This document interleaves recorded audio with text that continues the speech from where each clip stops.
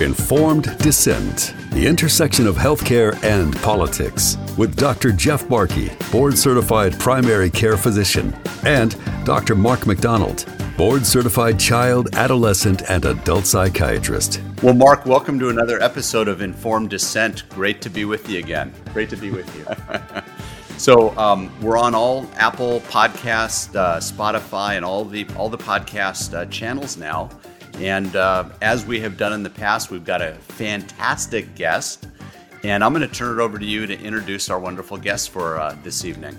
Well, I met our guest a few months ago and have been begging her to come on our show ever since because I had such a lovely conversation with her that was unfortunately cut short by my need to rush to an airport and fly home. This woman has a long career in war correspondence, investigative journalism, radio. Most recently, she had her own show on Fox Nation titled Lara Logan Has No Agenda. And tonight we are welcoming the one and only Lara Logan to Informed Dissent. Welcome, Lara. Thank you so much. And if I can just correct the record there, you didn't have to beg, Mark. I said yes first. Actually, that's true. Well, Lara, we've been excited to have you on our show for a while now, and I'm glad it finally worked out and we could coordinate our time. Me too. Thank you both for being patient. Yeah. You know, I met you in the midst of a crisis, not just for you, but for others. And without going into a lot of the detail of the circumstances, you were really at a point of transition and had just been told to leave the show that you had been on for 2 years. That's a few months ago. I first want to ask you, before we get back to the conversation that we left sort of hanging as I ran off to the airport, how has your life been since then, and what have you been up to? Have you started any new projects? What has been the transition for you in the last few months? Because I haven't really heard anything since then. So, well, what's interesting is that my bosses, at the show, they just asked me to lie low. No one has formally ended the show or anything like that. So I'm still waiting to see what happens there. It's not my first rodeo. I know how this works. And so although I really love the people that I was working with and working for, I know that when you're a problem for people with power in this country, the people who drive the so-called cancel culture, right? They know how to do this extremely well. They've perfected the art. And the benefit of that for the rest of us is that we can start to learn and recognize the patterns and the tactics. So what you will see time and time again is the initial hit, right? Here's the initial tack. Lara Logan was asked about Dr. Fauci. He had just said he was science, and if people criticize him, they're criticizing the science. I was asked to comment on that. And what I responded to that was something that was accurate and true. And I said, many people that I talk to see Fauci more as Dr. Joseph Mengele than as science. And, of course, for me, that is not meant to disrespect the victims of the Holocaust in any way whatsoever. I am basing that on the fact that doctor after doctor after doctor, and many other people too, have said to me repeatedly that Fauci will be known in the end as the biggest mass killer in history.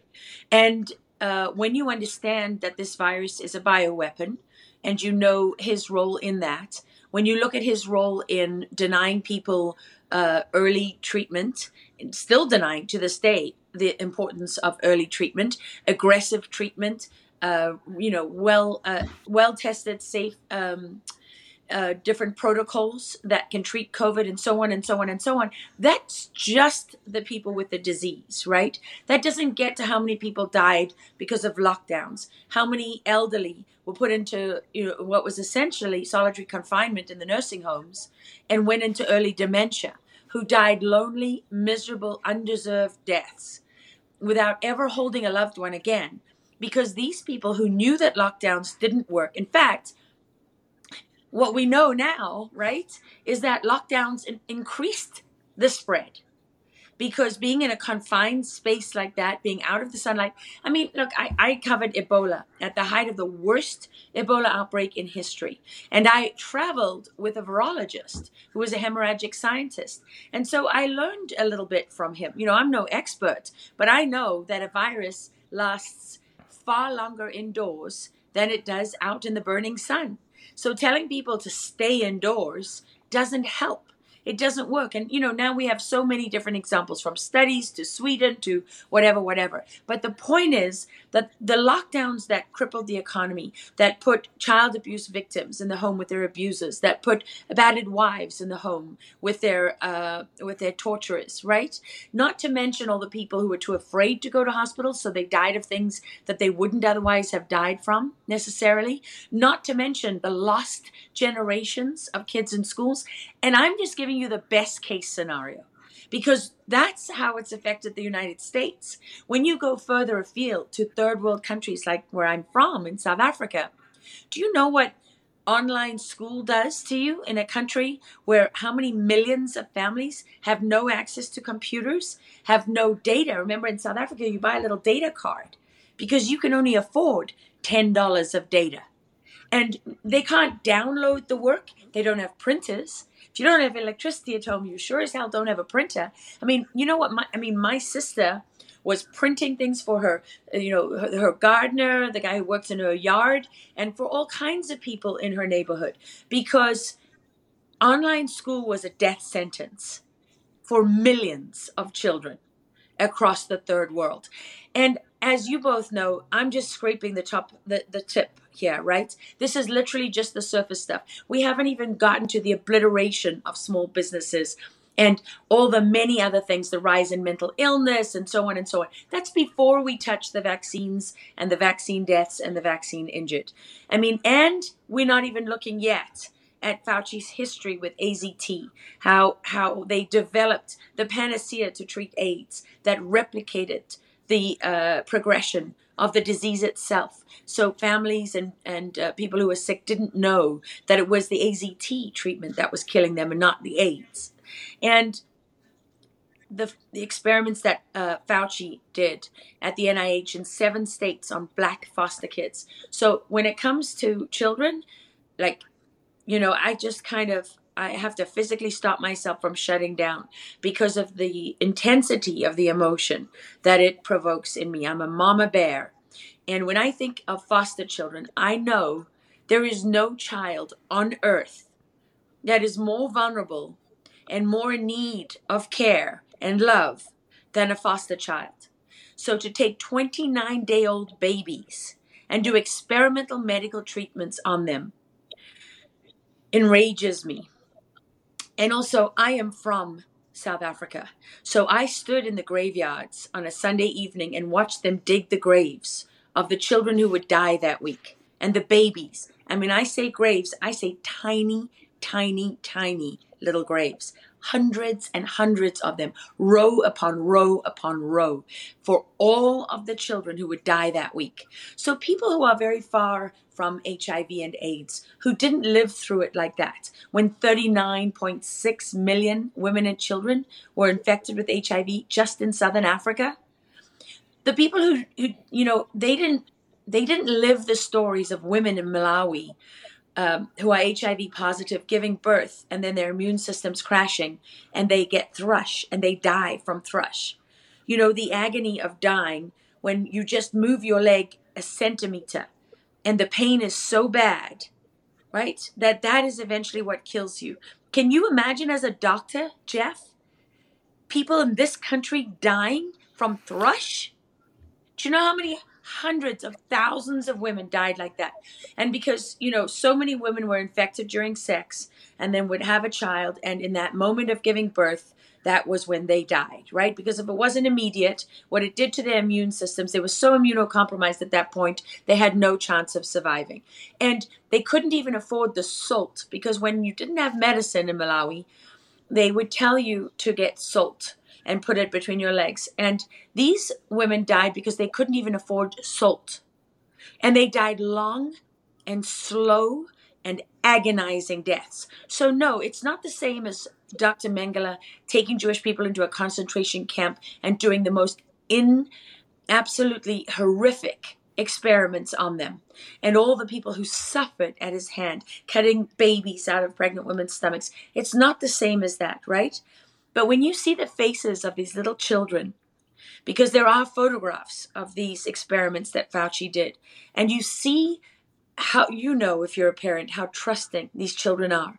And you're basically poisoning them for the purpose of medical experiments because you know that no one is coming to their defense and they're defenseless. I think that is the embodiment of evil, the absolute embodiment of evil.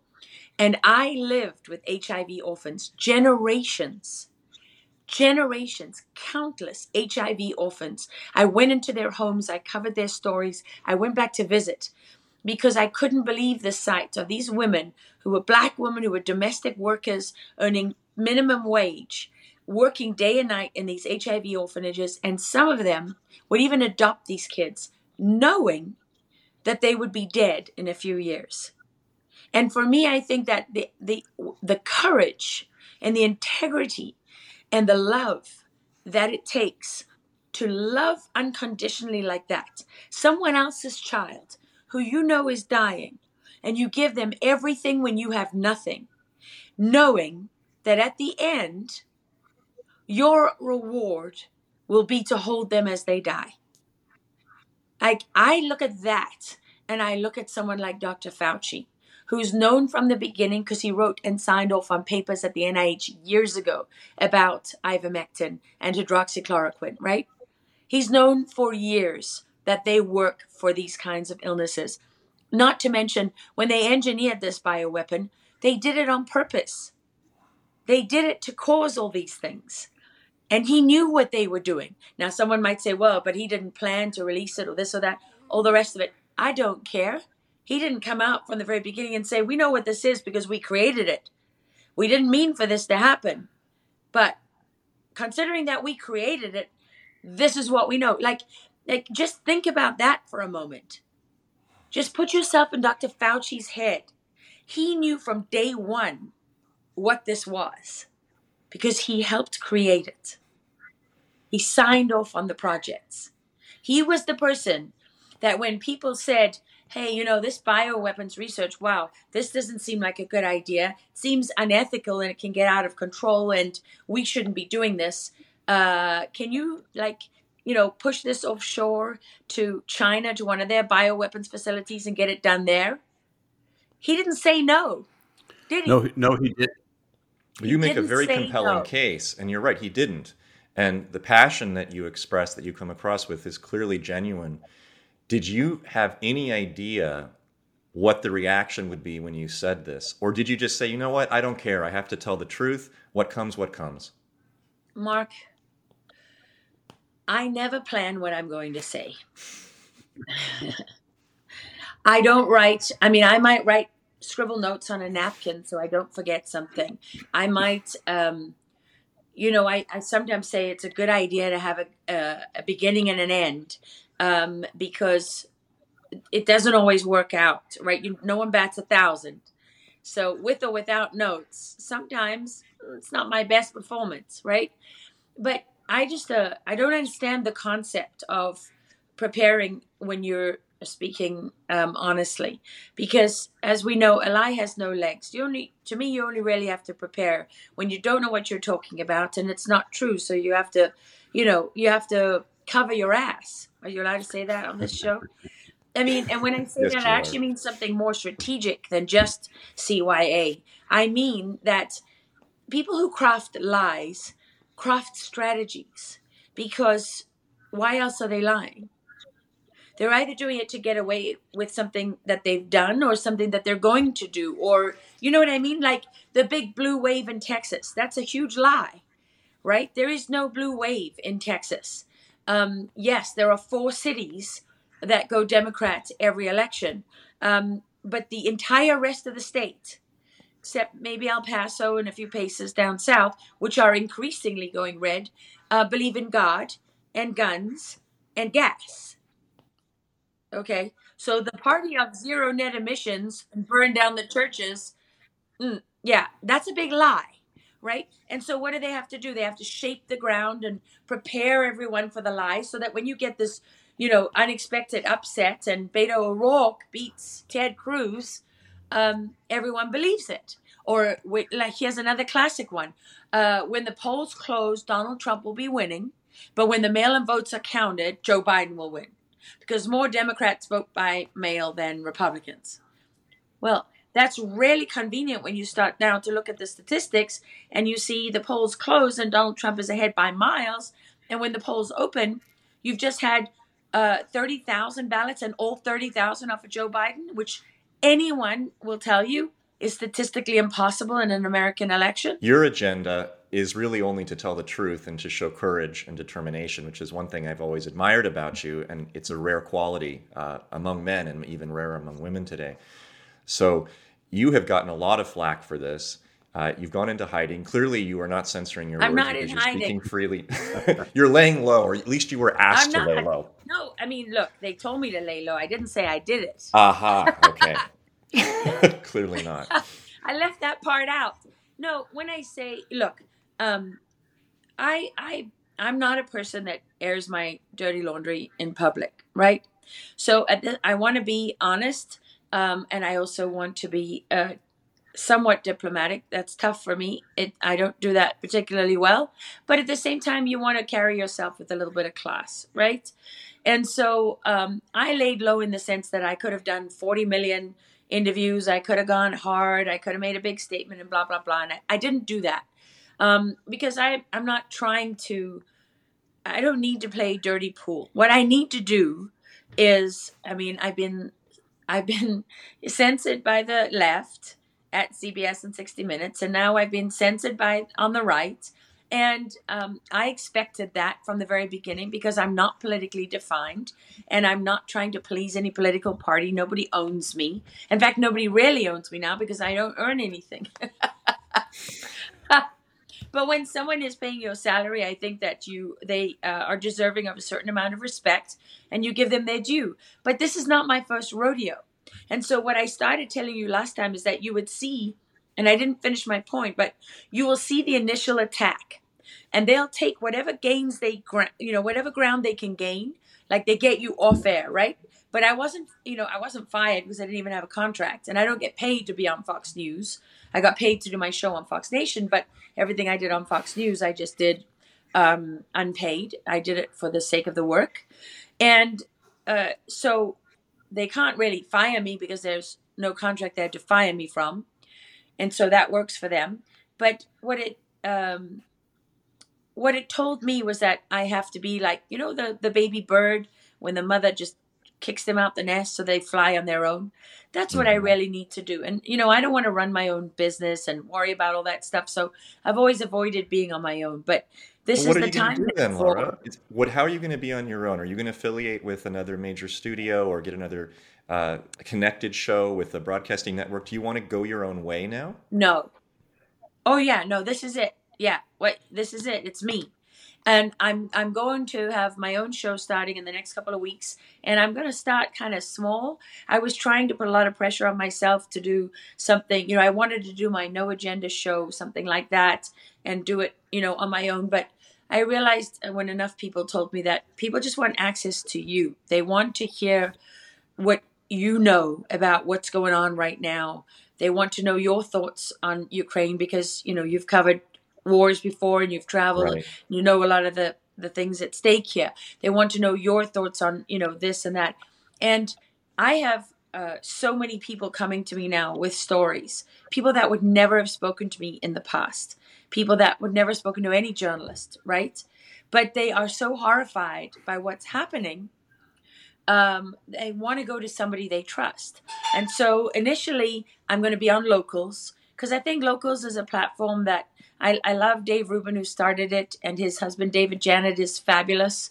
And I think that that's a kind of platform that's neutral enough and it's thoughtful enough. And what I like about it is the model is that you can have your, the public square, right, where anyone can access your content.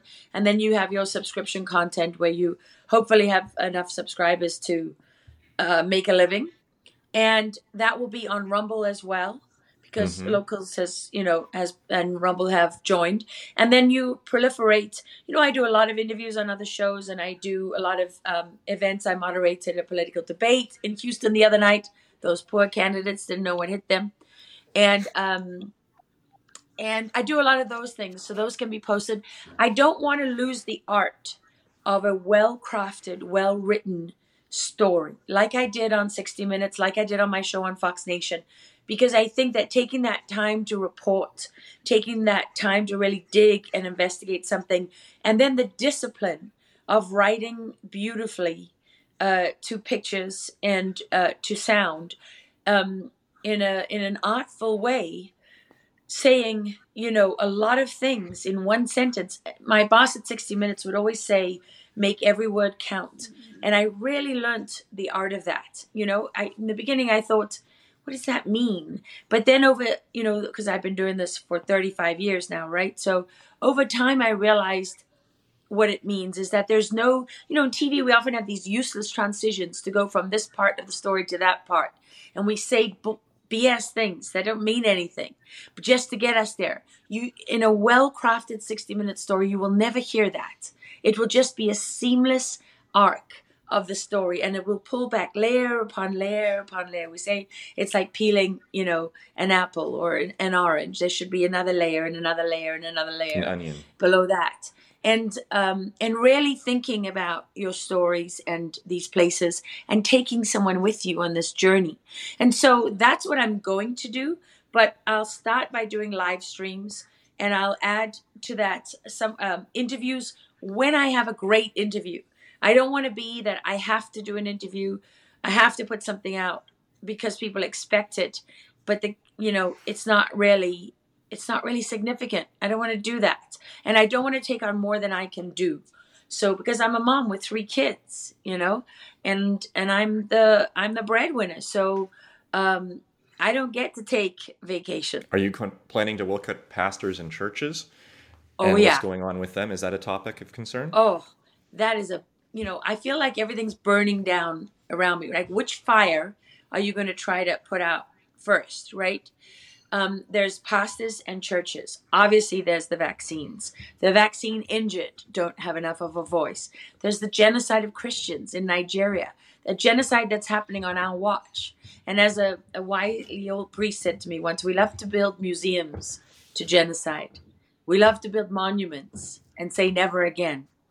But when we can stop them, we do nothing. We look the other way. And we say later, oh, wasn't that awful? How could we let that happen? I mean, it's so true.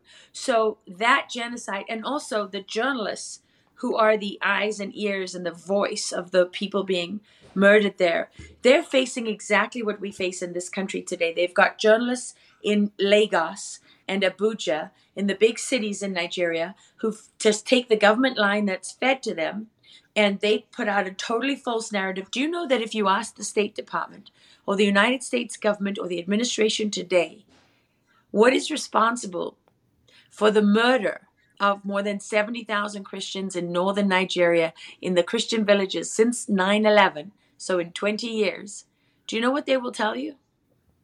What is that? Well, you could guess, because it's either going to be white supremacy, right? Or climate change. Oh, I should have guessed. Yes. I mean, literally, because these are nomadic Muslim herdsmen. And they say because the climate is affecting their grazing and pushing them south into the Christian villages, that this is causing them to come in conflict with the villages. And of course, it's because of global warming that their grazing lands are less and less.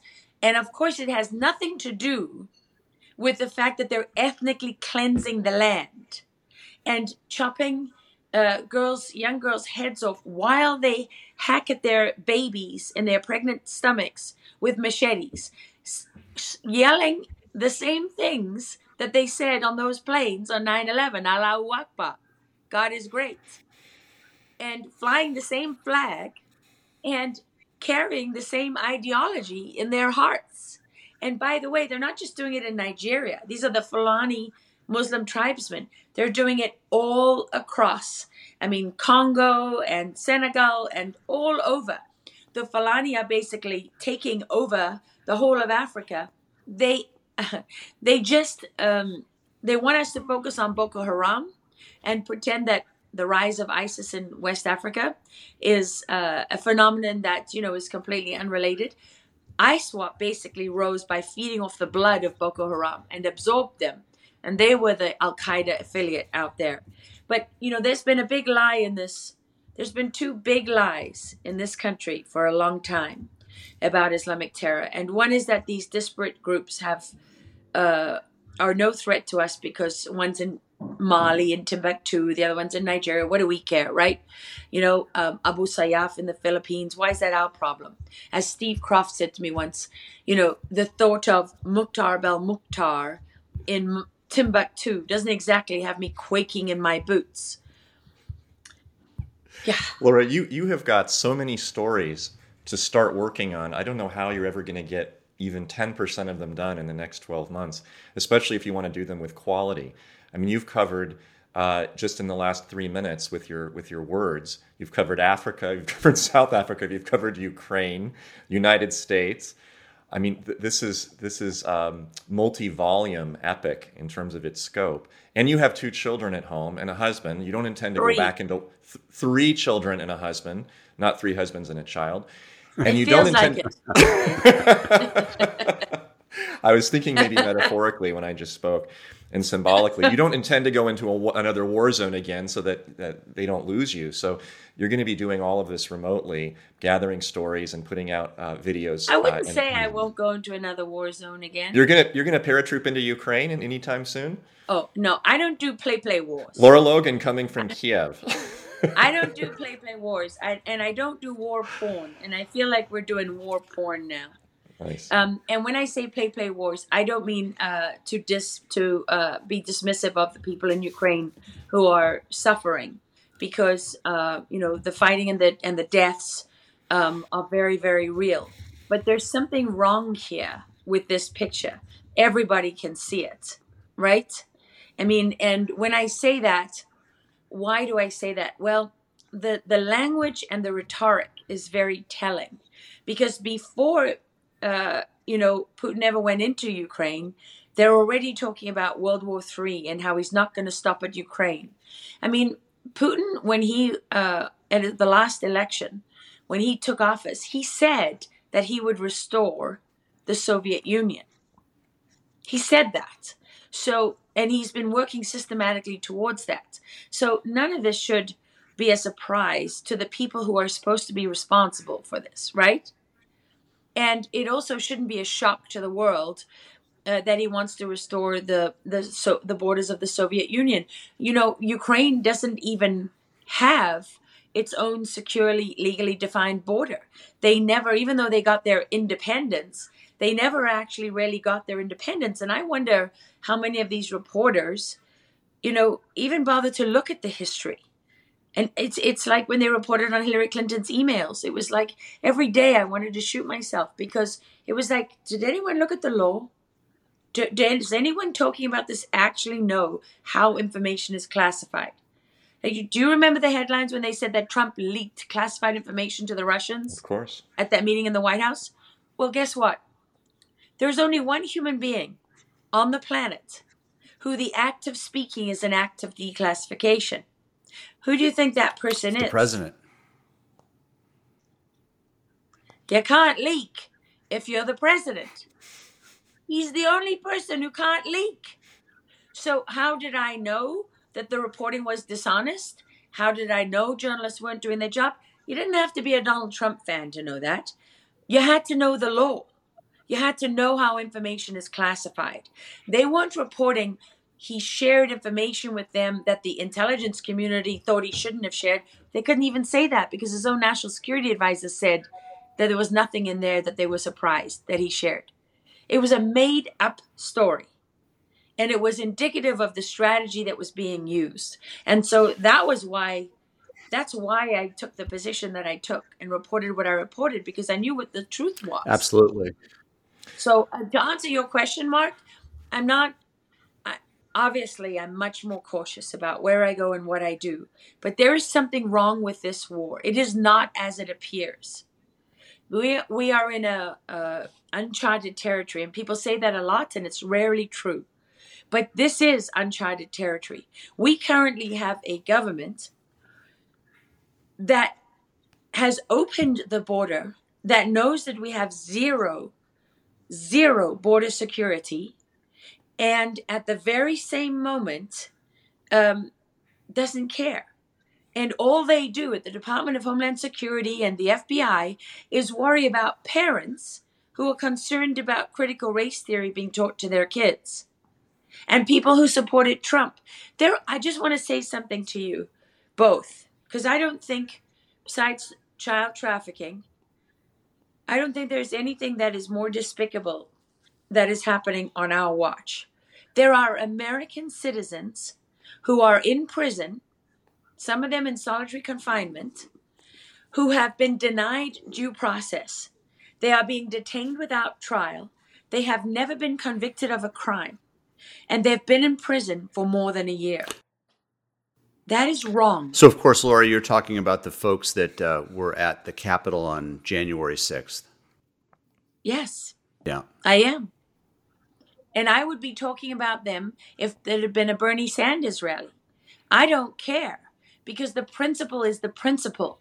And if you're going to become a nation that says anyone whose politics we don't like, we're going to throw them in jail, and we're not going to worry about due process. We're not going to care if they're in solitary confinement, which, by the way, Elizabeth Warren and all these other people on the left, have long recognized as the most extreme and brutal form of punishment that should be reserved only for the very worst offenders. Mark and I just recently had the opportunity to meet Erin Babbitt, who is Ashley Babbitt's now widower, and talk about a situation that has had no justice or thorough investigation, and that's the poor death of Ashley Babbitt. By the way, you're listening to Laura Logan of Fox Nation and previously 60 Minute correspondent, who is sharing with us her views on the world events and so forth that's going on. Laura, by the way, Mark and I learned recently that our podcast is heard literally around the country and around the world, from as far as Australia to Ireland, etc. There are a lot of people that are listening that are frustrated, that don't know what to do and don't know who to believe as they're fighting for liberty in their own country. We saw it from the Canadian truckers to protests in Australia and in France and elsewhere. What's your message to people that are listening around the world, looking for an opportunity to fight for liberty, wondering how they can save their country and ultimately support the United States? Isn't that funny that you said support the United States? Yeah, listen. Isn't that supposed to be the other way around? It is. I recently. I recently had an opportunity to chat with Katie Hopkins, who is a freedom fighter out of Great Britain, who's been kicked out of more countries than you can shake a stick at.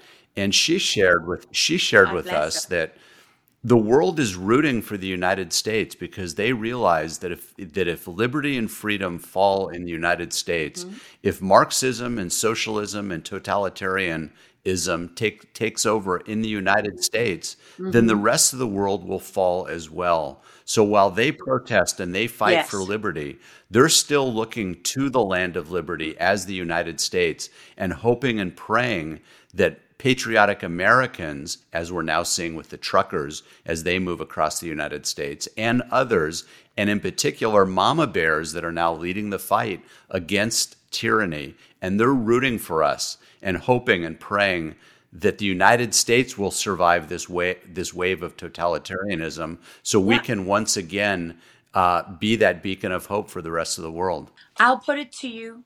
The president of Afghanistan said exactly the same thing to me, but I'll put it to you as he said it, right, in his words. And I don't mean what are we allowed to do with language on this show? You can do whatever you'd like. I don't mean the asshole that packed his bags and stole the money from the Reserve Bank and fled and abandoned his people, right? The CIA asset, Ashraf Ghani. No, I mean the real president, who was vice president at the time, Amrullah Saleh, who is a loyal friend of the United States for more than 3 decades, who ran the Afghan intelligence services when he was 36 years old and was vice president, but now, under the Constitution, is interim president, who is still fighting, even though General Austin and the others said you can't buy the will to fight, right? Nice. Thanks, Lloyd Austin. When my people have been dying, right? Dying side by side next to yours. That's how you lie about them and discredit them for the annals of history.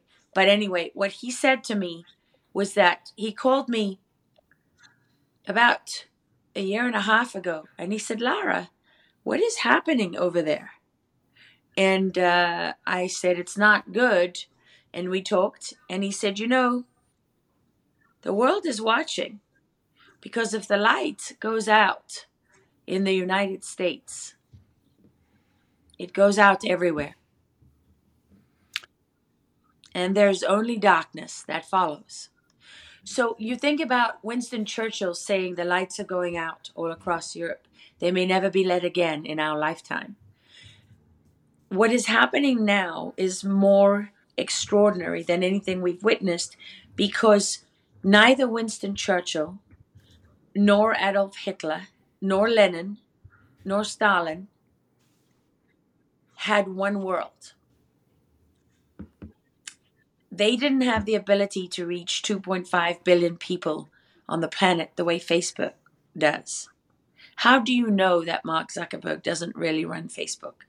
Look at how much power it has. That power is given. It's not acquired or earned. In our country, that power is given. This is what we're learning, right? Mark Zuckerberg didn't invent Facebook. That whole story that maybe he even believes is nonsense. It was developed by DARPA. You don't have to look very far to find the evidence of that.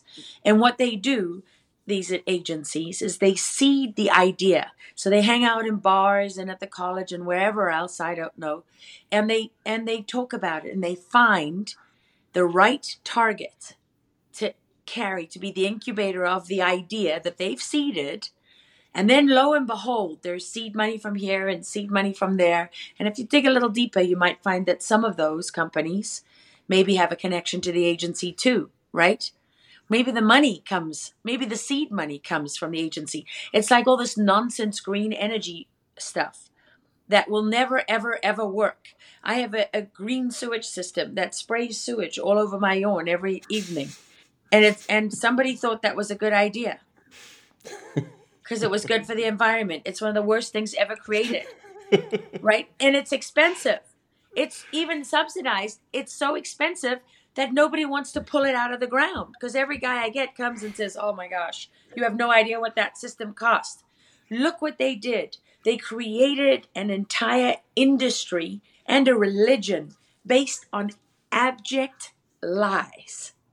Okay, they are taking those wind turbines and they are burying them in the desert, hiding them from us. How do you know wind power is a lie? Because they're hiding it from us. And I don't mean that, wind doesn't generate power and blah, blah, blah. I just mean that it doesn't save anything in terms of the carbon footprint. That's where the lie comes in. They send everything to the landfill. They don't recycle it. I'm sorry to tell you. Okay. And when you ask them about it, when you challenge them, they say, oh, it took us all these years to get people to recycle. We can't admit it, because we need people to recycle because it's still better. So they can rationalize everything. It's just like, don't tell them that the vaccines could harm them, because then everybody won't take it. No, we've got to tell them that it's completely safe, even though it's not, right? Because otherwise, who's going to do that? So the reason I'm saying all of this is that you can't fight on one front and win. That's not how wars are won. And we today are facing something that no one who wanted to rule the world ever had at their disposal. They already have one world that they are ruling, and they can put things online and on social and digital media that are not true, and they can affect our lives, our real lives. How much of our days do we spend in the real world, and how much do we spend now in a virtual world? How much does the virtual world, we get upset by things that are said to us on our, on social media. We don't even know if it was a human being who said it. We literally don't know if it's an algorithm or a bot or someone who was paid to write that program, who doesn't even know who you are. And you're sitting there and your business is in ruins, your reputation is in ruins, your wife is yelling at you, or you know what I mean? And you're about to be fired from your job. There are real world consequences to what they're doing in this virtual world. And the level of power and control that they have is unprecedented. We have never seen the likes of it before. And we have been, my mother would always say everything has a price. And of course it does. You know this as doctors. I learned this the hard way when she was dying. Everything you do to help with medicine can potentially cost you something else, right? You go on you be intubated like my mother was for months and months and months. Well, the day you come in and they tell you she has a hole in her esophagus from the tube, well, nobody mentioned that. Well, nobody thought she'd be on the ventilator 126 days later, right? So every little thing has a consequence and a cost. And so we were told, have a phone, it'll change your life. Mobile phones, better. Smart this, smart that, better, better, better. But what nobody told us was that we were giving up everything. I, for one, do not want to live in the metaverse. I want to live in the real world. And my priority, as I've always said to my patients in my book and in all of my talks, is that I am partisan to and have an agenda for nothing other than the truth. And I know that you feel the same way, and that's how you've lived your life. That's how you've worked and practiced. I really hope that you will continue to speak the truth and to expand that so that more people can hear you in the upcoming weeks and months and years. I will. Will you tell us and our audience where people can find you? Where do you intend to be after you burst forth again in your revitalization in 2022? Where can people find you? They can find me on Locals and on Rumble. I'm still trying to figure out how to use those apps. And as our little preamble to the show demonstrated this evening, I have zero interest in becoming technologically savvy. However, I'm realizing that we are quickly being divided into the technological class and the rest of us who are just slaves with no rights and no say and no voice and no anything. I went to my daughter's soccer game on Friday night at the local high school here. I live in a small town.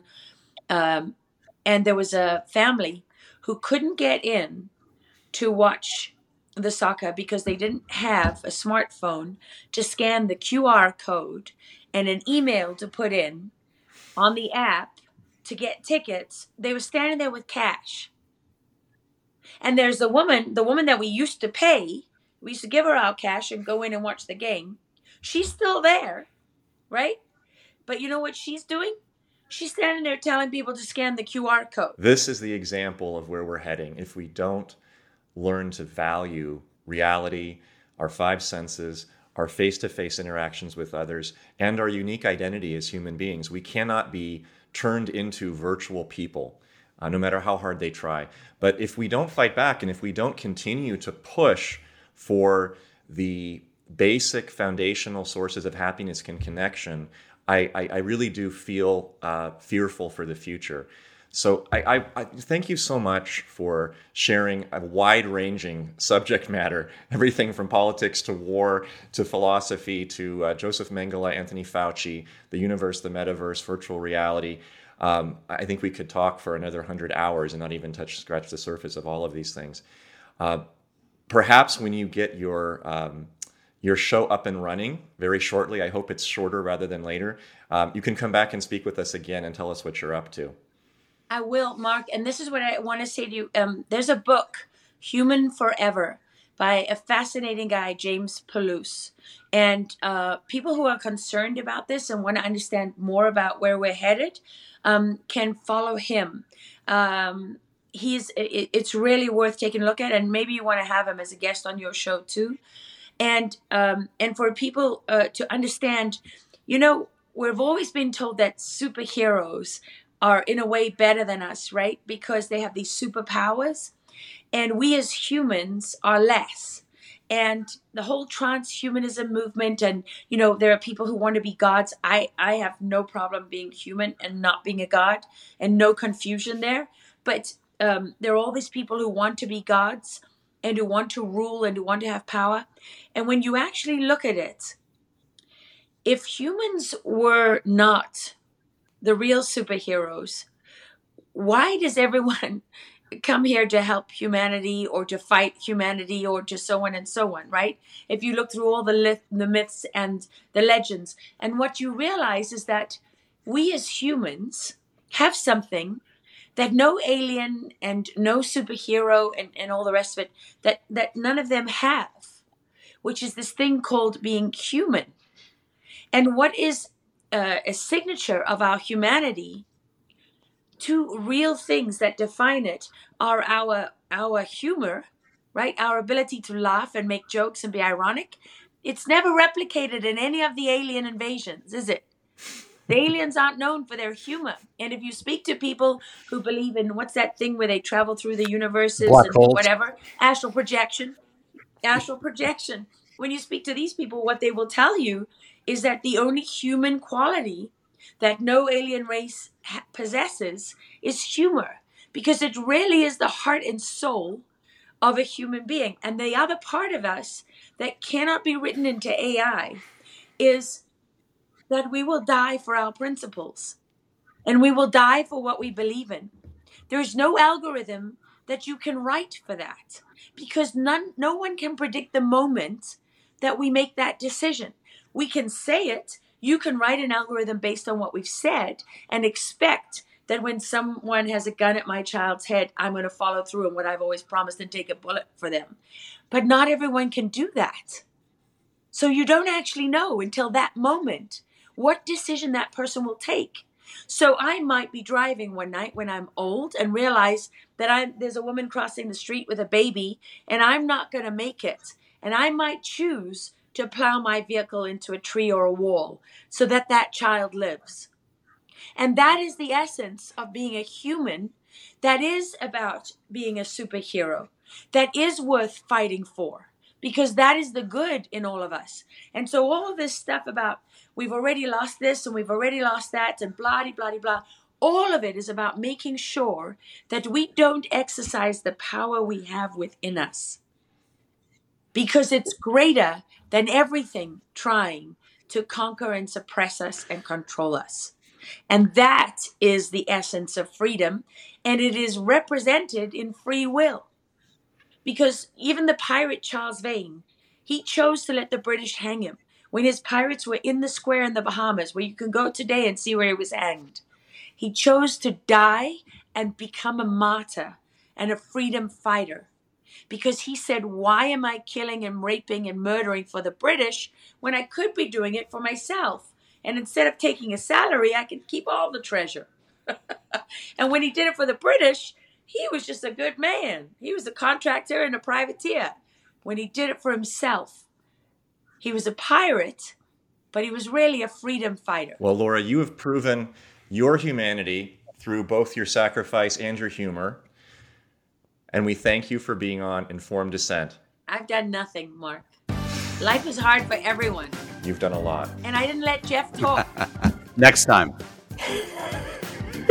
Jeez, Jeff, I feel bad. You've been listening to Informed Dissent with Dr. Jeff Barkey, board-certified primary care physician, and Dr. Mark McDonald, board-certified child, adolescent, and adult psychiatrist. Informed Dissent, the intersection of healthcare and politics.